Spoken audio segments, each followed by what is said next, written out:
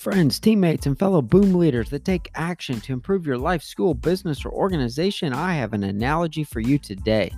As a school principal, our district has formed transition teams to develop a plan to return students to school next month. There are many decisions to be made, and when I left our meeting today, the problem-solving solution just hit me. When you are faced with a big, difficult, or complex problem, solve it like a puzzle. The first thing we always did as kids when solving a puzzle on the farm with Grandma Webb, whether it was a 50 or 1,000-piece puzzle, was to find the four corners. These are the four cornerstones of any puzzle, building, skyscraper, or problem. Define the four biggest factors first. Next, form the border. When deciding how to bring 2,200 students back into four buildings to start the year, we need to create the parameters that will guide and aid our decision-making process for the rest of these pieces. Then, like with any 1,000-piece puzzle you work with, focus on the middle.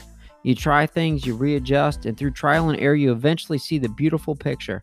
That picture for us will be another successful student-first school year at Carterville Unit 5, but this technique will work anywhere. Take a monumental task, define the corners, complete the border to guide your future decisions, and through trial and error, you'll finish a masterpiece. It's simple, but so true. Go for it. I'll see you tomorrow.